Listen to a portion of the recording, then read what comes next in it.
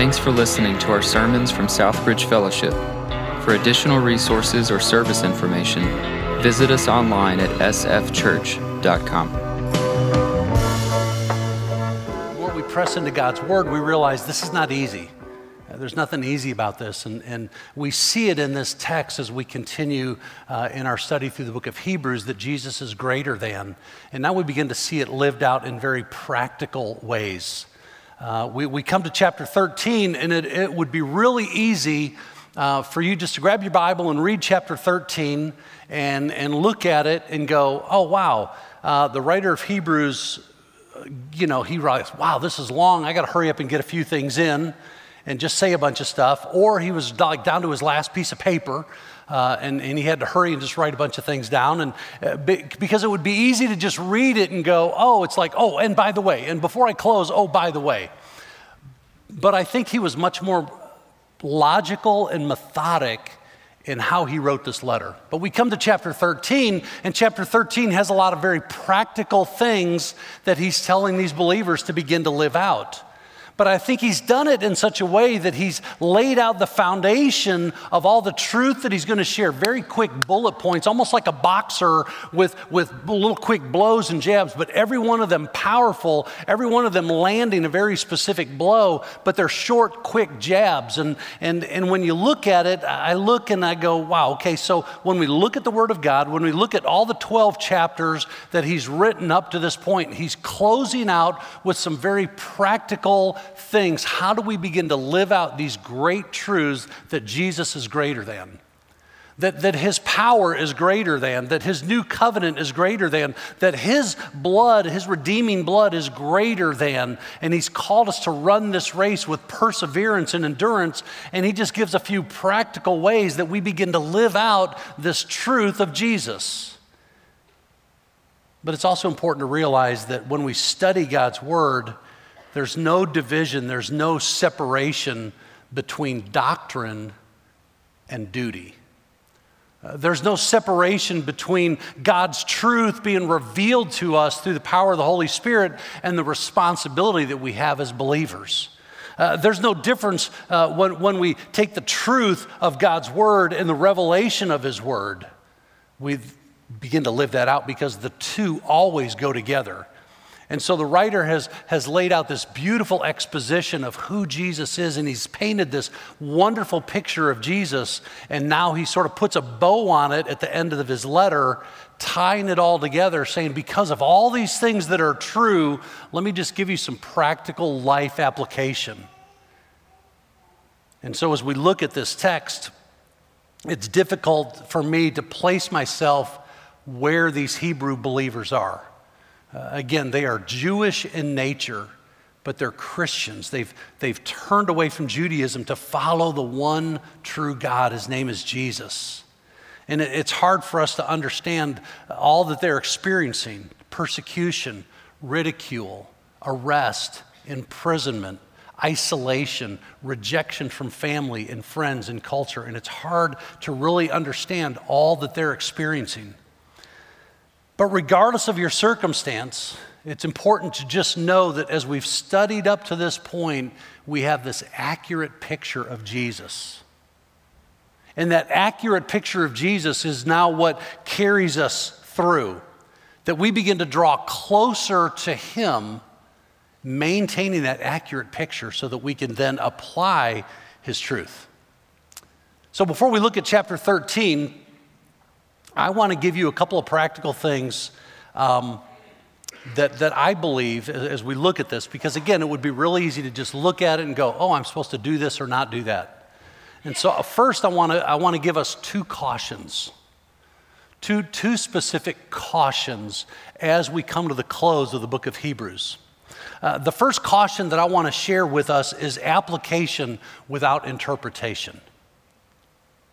Application without interpretation. It would be easy to simply grab your Bible and begin to read chapter 13 and look at all these things and say, oh, so I'm supposed to do this. Oh, I'm not supposed to do that. Oh, I'm supposed to do this. right? And when we try to apply God's word without an accurate interpretation, we tend to grab little Bible McNuggets, right? And we put them on shiplap and put it on our wall, or we put them on a bumper sticker, or we put them on our t-shirts, and we simply grab these little verses that may not really mean what we want them to mean, but we just sort of grab them and we try to apply that without proper biblical interpretation. So we must learn to follow Jesus, who is greater than all things. We must understand the context of his word. Pastor Scott says it all the time. Context is critical, right? To understand the biblical context as we study God's word. Matter of fact, I love Dr. Howard Hendricks, pastor, preacher, teacher, professor, years ago did a great book if you want to learn some simple but profound Bible study techniques. It's not just an easy read, but it's very practical, called Living by the Book. And in there, he just sort of breaks down the practical Bible study method of observation, interpretation, application. We have to observe the text. Who's writing it? Who are they writing to? What's the circumstance? What's the scenario? How do we interpret what is being said? And then with a proper understanding, theologically, doctrinally, now how do I apply that to my life? And so that's just a great truth. Just from a practical perspective, let me just share this. When I was a kid, growing up, back before the earth's crust was hard, and you know, I believe that probably the most quoted Bible verse in our culture was John 3:16. As a matter of fact, if some of you are old enough, you remember Rainbow Man. Anybody remember Rainbow Man? He had the big fro, and it was rainbow, and this guy showed up at like every major sporting event. And somehow he navigated to these camera angles, and he had this big rainbow afro. I've got a DVD on his life. It's kind of interesting. But he would stand there with a sign that says John 3:16.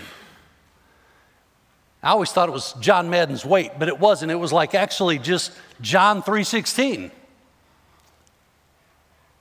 Now, when I look at culture, when I listen to culture, I believe the most quoted verse in the Bible, in our culture today, is Matthew 7:1. Most of you are going, wow, okay. It simply says this: judge not, lest you be judged.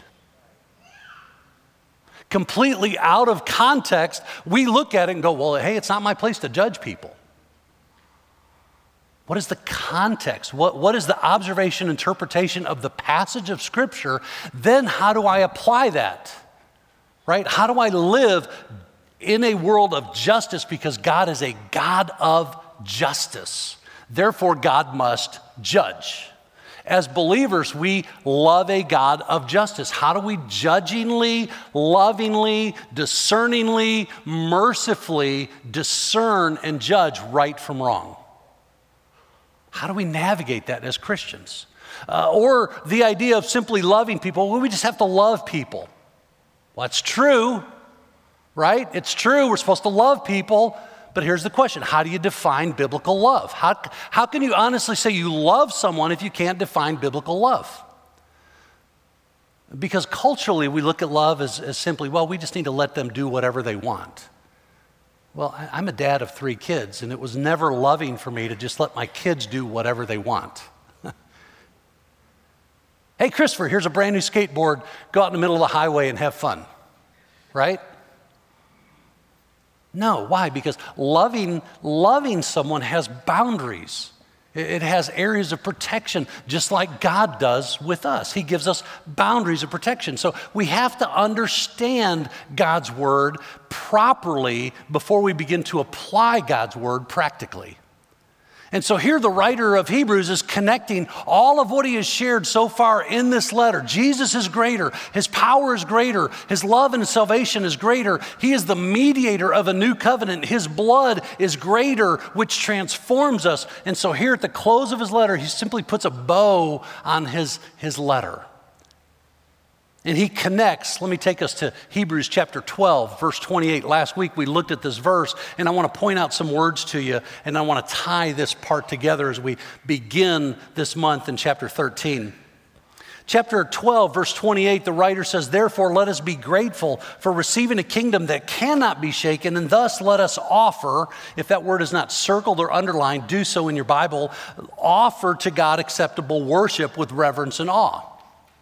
Now, to understand what it is we are offering, we define the word offer. The word in the Greek is actually to serve or to worship.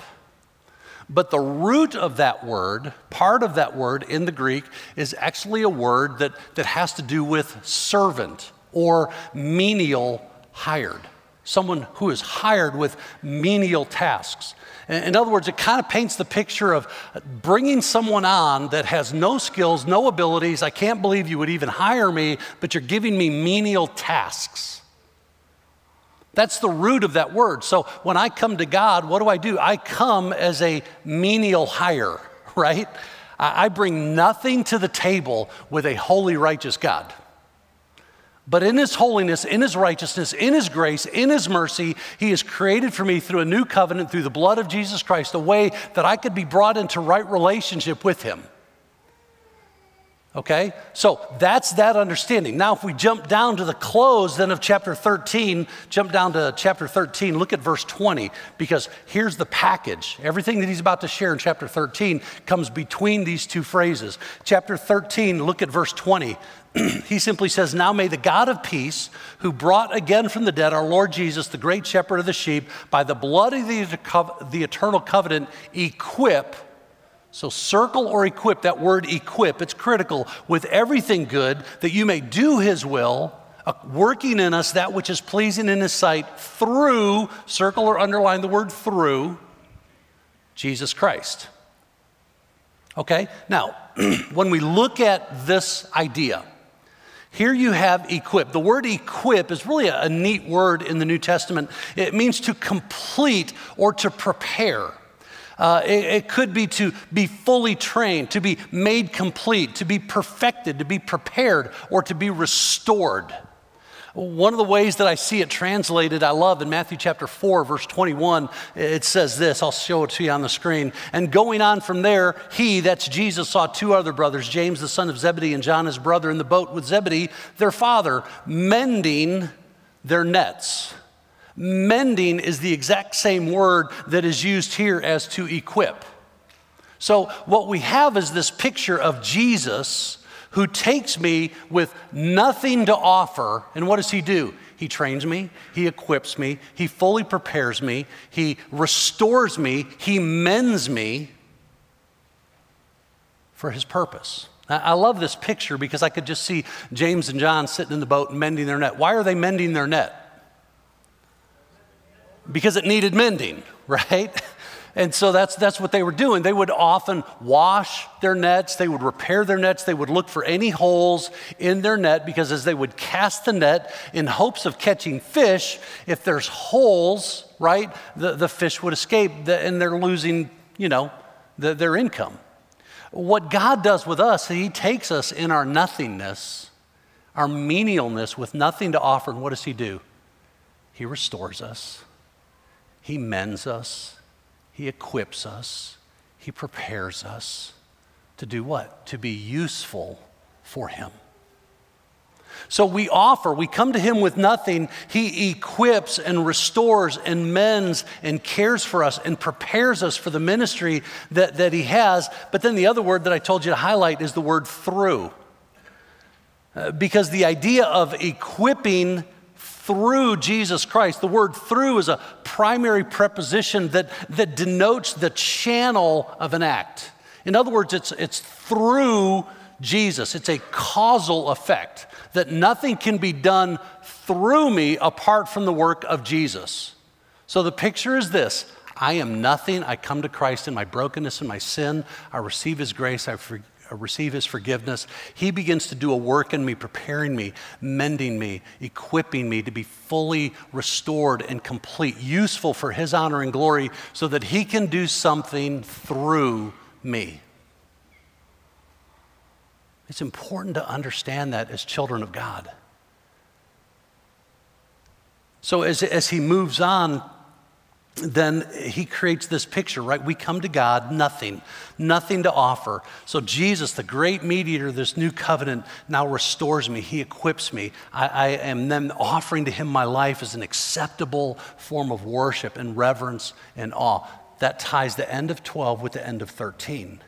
And so in between, we have all these things where we begin to live out in a practical way. Now, that leads me to my second caution. And my second caution is simply this: it's the religion of works.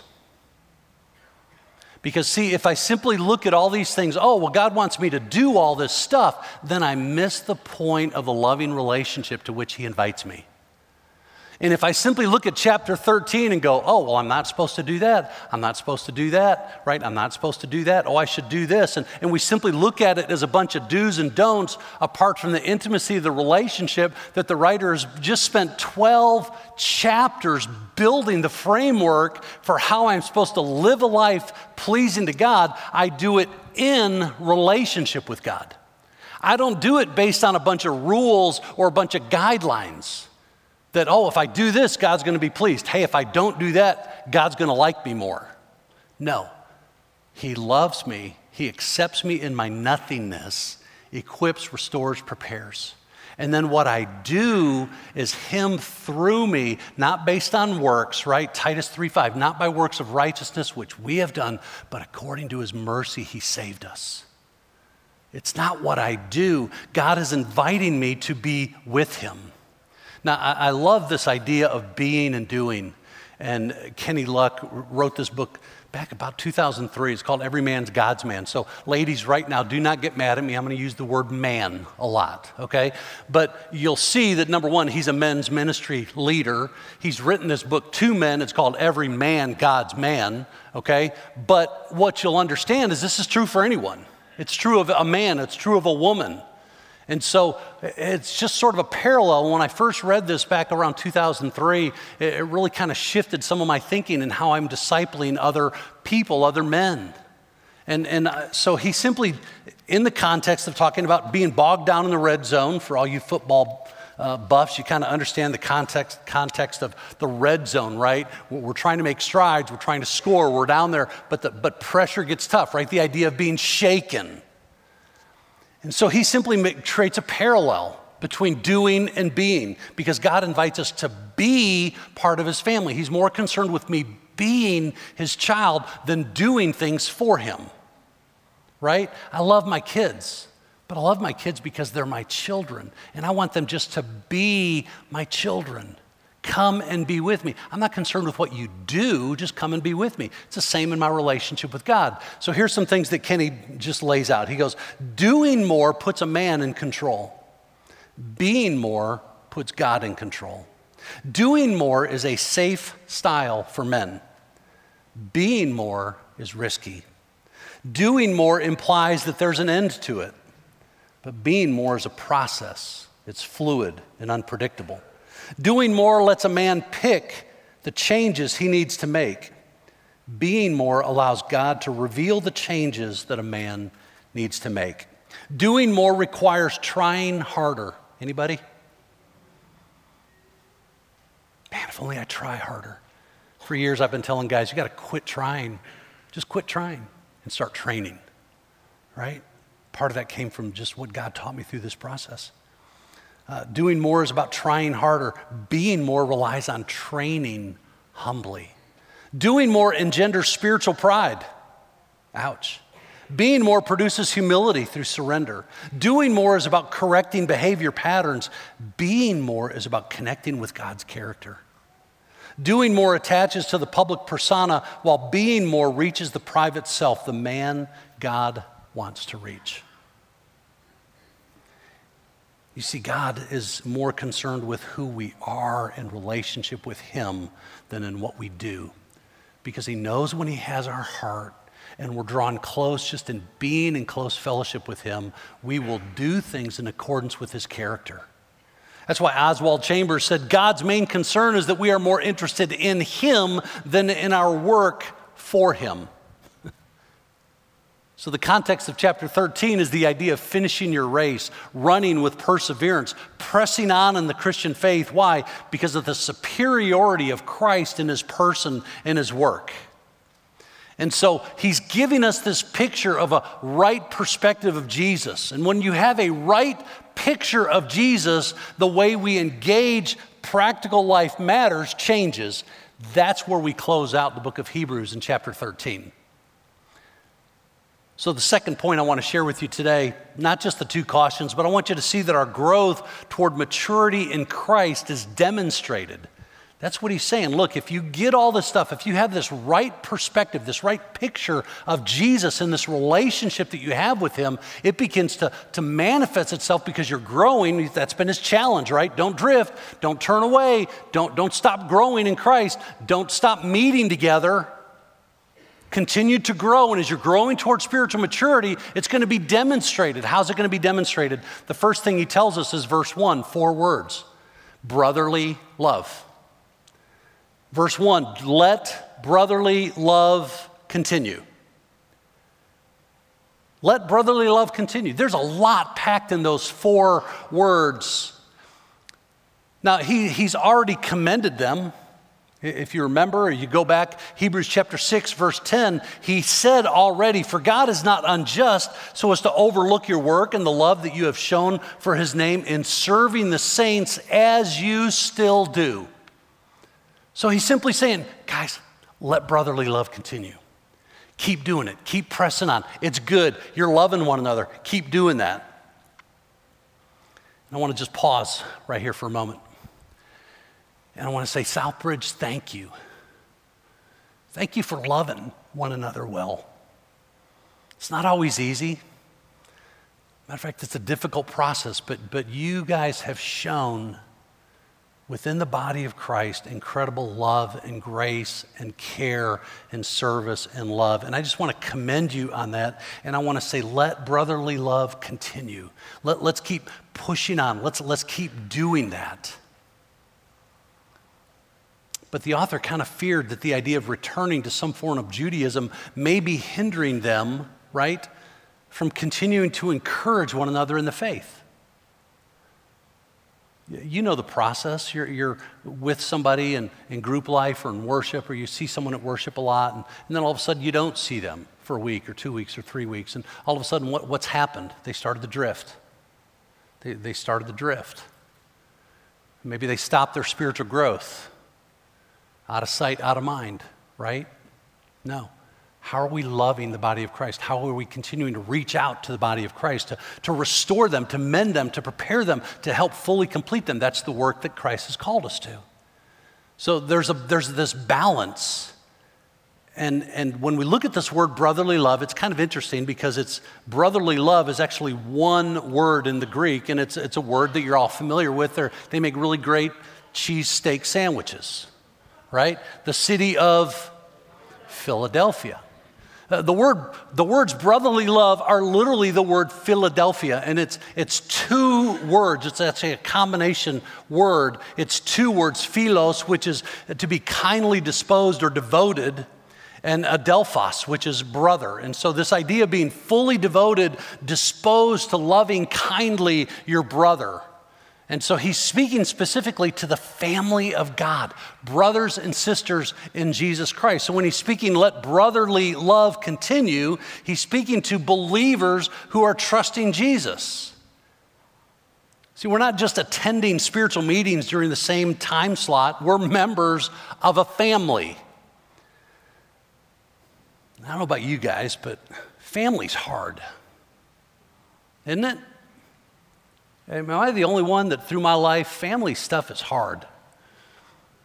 You think of brotherly love. I think of my brother, and I know he loved me, but he also beat me up a lot. And so as I was studying this passage, I remembered one time we lived in a small little house north of Illinois, not far off Lake Michigan, and my brother and I loved each other, but we went at it, you know? He threw a big lead pipe, one of those horseshoe stakes. He threw one of those at me one time. I'm running for my life, and I hear, and it hit me in the back, and I went down. Oh, you know, it was like, I know it was slow motion, like some action film or something, but man, it hurt, you know. But my brother always had my back. We would fight, we would disagree.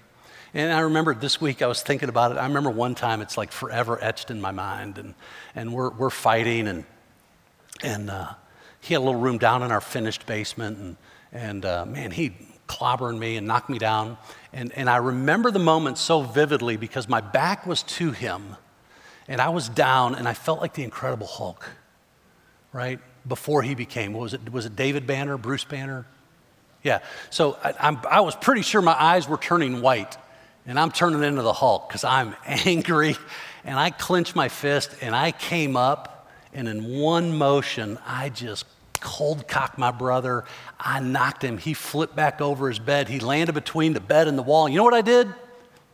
I ran for my life. I ran for my life.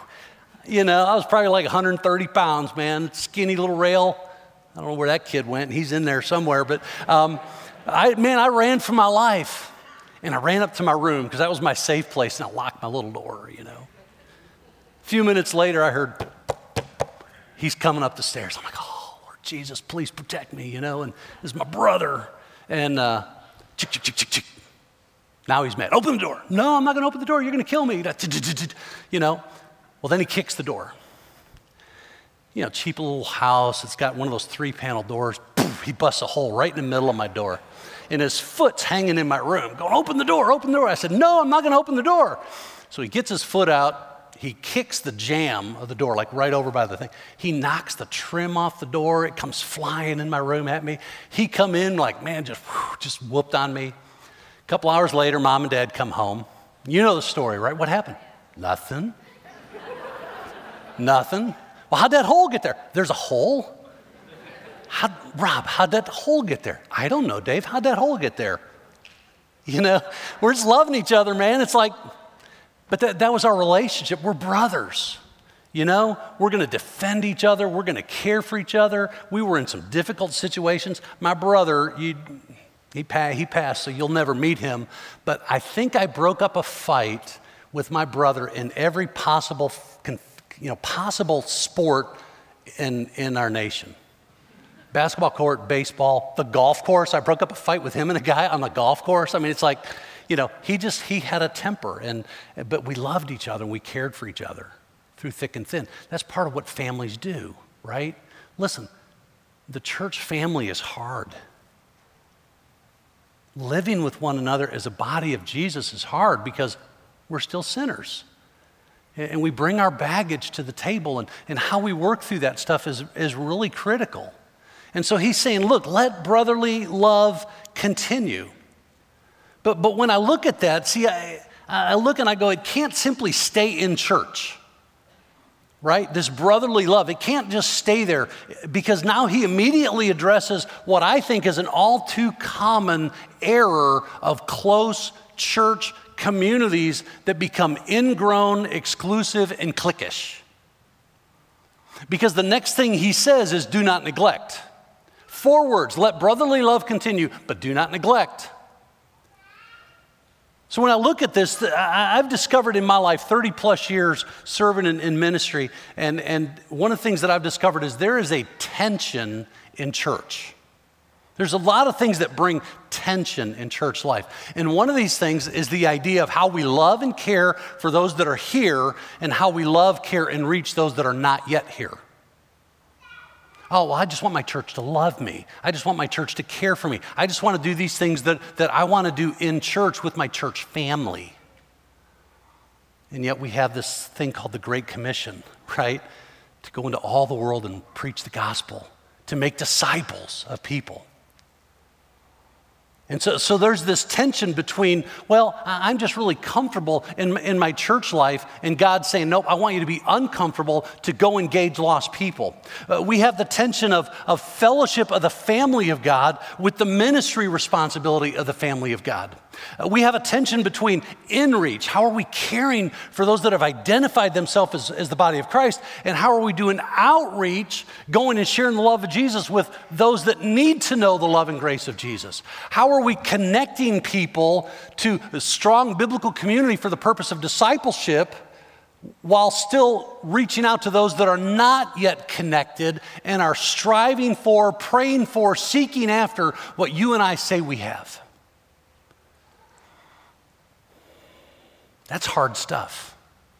And we deal with it all the time. Now, let me show you one way that it plays out, because there's chances are that you walked into this room and you sat down and you were frustrated with somebody that you don't even know.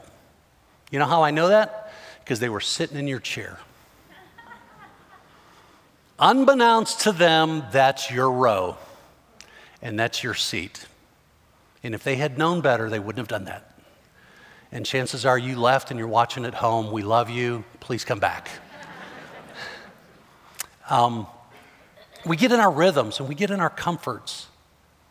I noticed, other than Ladina, the front row is pretty wide open. There's plenty of space down here, you know? But there's a tension.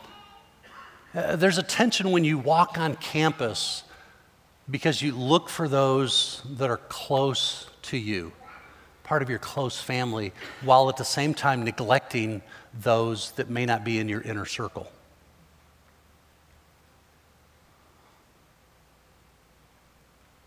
And now you're thinking, okay, Pastor Dave, now you're meddling. Let's just get back to reading Bible verses. But see, it shows in the attitude that we have when we even walk on campus. When you get up on Sunday mornings and you're getting dressed to go on campus, what is your motivation? Is it to get or to give? Is it to be ministered to or to minister to the needs of someone else? And the true answer is both, right? I want to be ministered to. I love being in the presence of other believers and singing songs of worship and praise, but at the same time, I know I have a responsibility not to neglect, right? To love those, let brotherly love continue, but don't neglect. Don't neglect those that have walked on campus and are sitting in this room, and I want to address you just for a moment right now, and you feel alone. You are sitting in a room with hundreds of people, and you feel like a stranger. Let me just say I'm sorry. I don't want that for you. Jesus doesn't want that for you. We can say as a church family, we don't want that for you, but the only way that doesn't happen is when the body of Christ steps up to not neglect. So if that's you this morning, I'm sorry, and I want to do everything I can to help you feel that sense of love and connection that God desires for you. And can I just say that everybody in the room, you are probably no more than 30 feet away from one of those people. If you look around you, someone that you don't know, someone that's sitting in this room, maybe you've seen them before, you don't know their name. Don't neglect them. Reach out, take the initiative and the power of the Holy Spirit and leave the results to God. Let Him do through you what He desires to do. So we don't neglect. It's easy to just go, hey, when we leave this building, don't neglect. And that's true, right? Because the writer of Hebrews is expanding this circle of care. Philadelphia, our close family of Jesus. There are people in here that, hey, you've been in close relationship with people and you've been sitting in small groups, and we have other people who hear about the love that we experience in small groups and the relationships that we share with one another, and they long for that, but they're not going to seek after that until someone says, hey, why don't you come with me, right? Because we're not neglecting those. We want to reach out and engage those. And the campus is a unique place to do that. I'm grateful for my small group, and I remind them regularly, guys, thank you for allowing me not to have to be your best friend on campus on Sunday morning. That you allow me the freedom to spread and engage and care for other people. But when we get together and we can share time and we can share stuff, that's awesome. I've walked past pastors and elders and small group leaders and coaches at various times as they're simply loving each other on campus. Hey, brotherly love, we know each other great. And I've literally walked up behind some of our leadership and said, guys, love you, but you need to break it up. This is a unique moment for us to engage those that are unconnected, that feel like strangers on the campus, and it's time for us to go get them. Right? It's a mentality of, yes, we have to love each other. Continue, let brotherly love continue, but don't neglect the hospitality, right? It's almost as though the writer is commending them, saying, hey guys, great job on that brotherly love thing, keep it up, but do not neglect. And what does he say? Don't neglect. Don't neglect to show hospitality. So that's your point. B is hospitality, right? First off, we have brotherly love. Our growth and maturity in Christ is demonstrated by brotherly love. Now it's demonstrated by hospitality. How are you learning to express hospitality? Not to neglect strangers. So to do this, the author juxtaposes, here's this word, right? Kind of contrast the same base of a word, but in two different directions. Because the same Greek word that is brotherly love begins with the word philos and adelphos. Now he uses strangers, which is the Greek word, and it's again a combination word. It's the same beginning, philos. It's the kindly disposed. I'm devoted, but to what? To xenos, a stranger, a foreigner. So the same love and devotion that I am to have for those within the body of Christ, he's saying I am now also to have with a stranger or a foreigner, someone that I don't know. And some of you are going, yeah, I'm not really comfortable with that. And that's why he says, right, we only do this as Christ is working in us, then he works through us. Now you can't do it. I can't do it either. But Christ in us begins to push us outside those areas of comfort. This xenos is actually the same place that we get our English word xenophobia, right? Which is the fear of strangers. Now in our culture, it's actually become the hatred of strangers, which is not true, right? But as Christians, how do we love the stranger? How do we love and engage the foreigner? And so Donald Guthrie, in his commentary on Hebrews, he puts this idea of Christian hospitality into a more historical context. Let me just share a paragraph from his commentary. He said, in the environment of the early church, it was essential, since alternative facilities for travelers were such that Christians would not choose to make use of them. Wayfarers' hostels, where they existed, were notorious for immorality. But the New Testament concept of hospitality has a much wider application than this. In the Middle East, hospitality is a means of friendship, and to invite a person to a meal is to extend fellowship to him. I have several dear friends, some that have been over there for years in the Middle East, and so much of their ministry is just inviting people in to their home for a meal, or going into a place with others for a meal. For years, developing the kind of hospitality and friendship where there's a trust, where they can share the love and grace of Jesus. And so when you look at this, you see sort of how it was supposed to work, right? As Christians, we're extending hospitality to strangers, and we're extending hospitality to those in the body of Christ. Both love for those in the community of faith and those outside serve to extend, in a way, an invitation to come to know the love and the grace of Jesus. This is sort of why back in October, instead of having one big single event trying to get people to church, we created hotspots all around Raleigh to do what? To engage our neighbors. Wow, what a unique mission field. The people that we live next to 365 days a year, why don't we get to know them? Why don't we invite them to our yard? Why don't we invite them to our driveway? Why don't we invite them to our home and simply engage them with hospitality so we can do what? Convey to them the love and the grace of Jesus.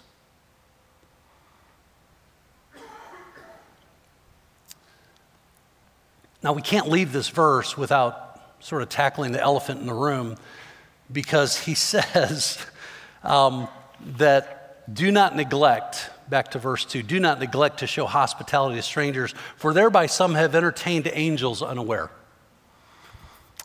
Interesting American church culture, we're sort of fascinated with the spirituality of things, and we focus more on angels than strangers. But again, let's understand who is reading the letter. These people are Hebrews, they're Jews by blood.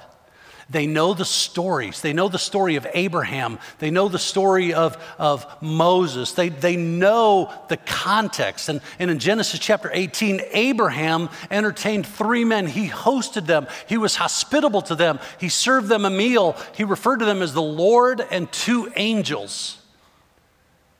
In chapter 19, the 2 left. After God was talking about destroying Sodom, the 2 angels went on then into the city of Sodom. And yeah, are you Lot?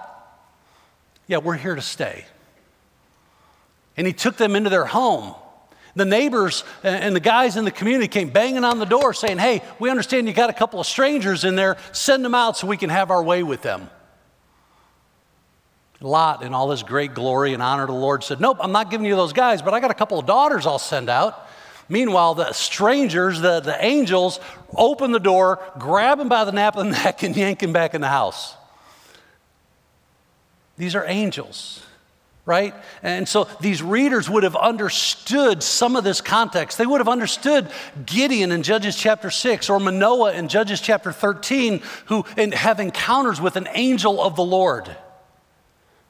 But that's not primarily what he's talking about. Yes, you may entertain someone and be hospitable to someone who could potentially be an angel of God. But this word angelos is actually a word called messenger. So it's not necessarily, I'm not saying it doesn't, but it's not specifically related to an angelic being. It could be related to a messenger.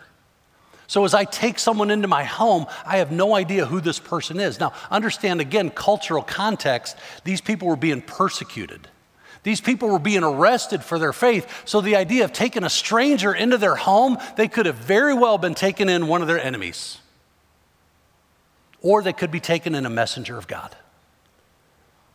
You pour your life into someone, you have no idea who they are. You have no idea what God has in store for them. Perhaps they become a missionary and go overseas and reach thousands of people, and God uses them greatly. Maybe they step into vocational ministry. Maybe they simply step into work and see their work as a mission field, and their life has changed because of your hospitality and pointing them to Jesus.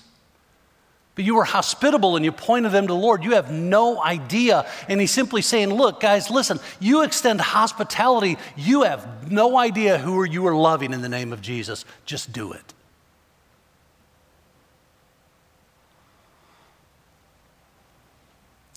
Next, then the writer expands his circle yet one more space.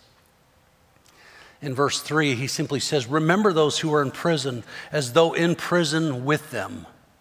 And those who are mistreated, since you are also in the body. He extends this concentric circle of love and care one more space to those who are in prison, to those who are mistreated. They have to understand, again, contextually, many of those that were imprisoned were part of their church family. They may have been part of their small group last week. Now they've been arrested, they're imprisoned. They've been beaten, they've been flogged for naming the name of Jesus Christ. He says, don't forget them, don't neglect them. And when he says, since you are also in the body, this is not a word relating to the spiritual body of Christ, it's related to the physical body. In other words, because you understand the pain of physical hurt and ailment, because you understand the pain and the anguish and the torment and the sufferings emotionally, physically, spiritually, because you still experience that with them. You know what it is to be hungry. When you see someone hungry, you extend love to them because you know what it is to be hungry. When they're hurting emotionally and they're drawn up and they're in tears, like they want to get in the fetal position, you step into that situation with them because you understand the hurt with which they're dealing. And you step in and you love them with concern. That's what he's talking about. He says, with concern, remember those who are in prison as though in prison with them, and those who are mistreated, since you also are in the body. He's pushing them not just from the body of Christ, the Philadelphia, not just to the strangers, the Philoxenes, right? But now he pushes them out to those that would sort of be marginalized. Those in culture that most of us probably don't want to be seen with or hang out with. The marginalized, those in prison, those that are being marginalized. Now, here's the fascinating thing. Jesus changes everything, doesn't he? When Jesus came, in his day and age, the religious leaders would have praised Jehovah God for three things. Praise God, I am not a woman. Praise God, I am not a child. And praise God that I am not a Gentile. Where did Jesus go? He went to the marginalized, didn't he? He went outside the city gates where those, quote, religious leaders never would have gone to do what? To heal the leper, to heal the blind, to touch those that were untouchable. He engaged women and loved them. He engaged children, suffer the little children to come unto me. He engaged Gentiles. What did he demonstrate for us? He demonstrated how to step into the lives of those that are marginalized with love, with grace, with dignity, with honor. Oh, but he went to a sinner's house. He went to eat with tax collectors and sinners. Yeah, he did. Why? Because they were marginalized from the religious people. Why? Because they were all drawn up. We got our little holy huddle over here. We got our clique over here. We don't want them. So what did Jesus do? He said, I'm going to just go get them. But never compromised. With love, with grace, with compassion, with mercy, he stepped in to love the marginalized of society. And as he's setting up the rest of our text in Hebrews 13, that's exactly what he says. We love our church family. Continue, guys. Keep doing a great job. But don't neglect the strangers. Don't neglect the marginalized. Let's pray together. With your heads bowed, your eyes closed, I just want to ask you a question. Where are you this morning? Where are you this morning? Have you come to know Christ? Do you need to know him? I invite you to come to know him personally this morning. We'd love to have that conversation with you. I want you just for a moment just to identify where you are in that process of learning to love those that are outside your circle. We need to love them well. Maybe your challenge this morning is to learn to love them better, to learn to love them well. But then immediately, 4 words to love one another well, but then the rest of the thing goes on to how do we not neglect everyone else? What is your next step this morning? As God is challenging your heart with his love that you have received, what is he leading you to do? How is he pushing you outside? Father, this morning, teach us what it is to convey your love.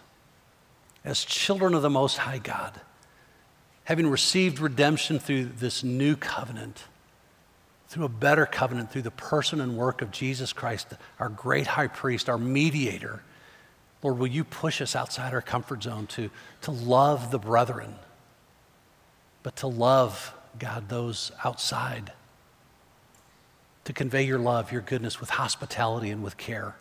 God, push us and stretch us to be more like you. We love you and praise you in Jesus' name. Amen.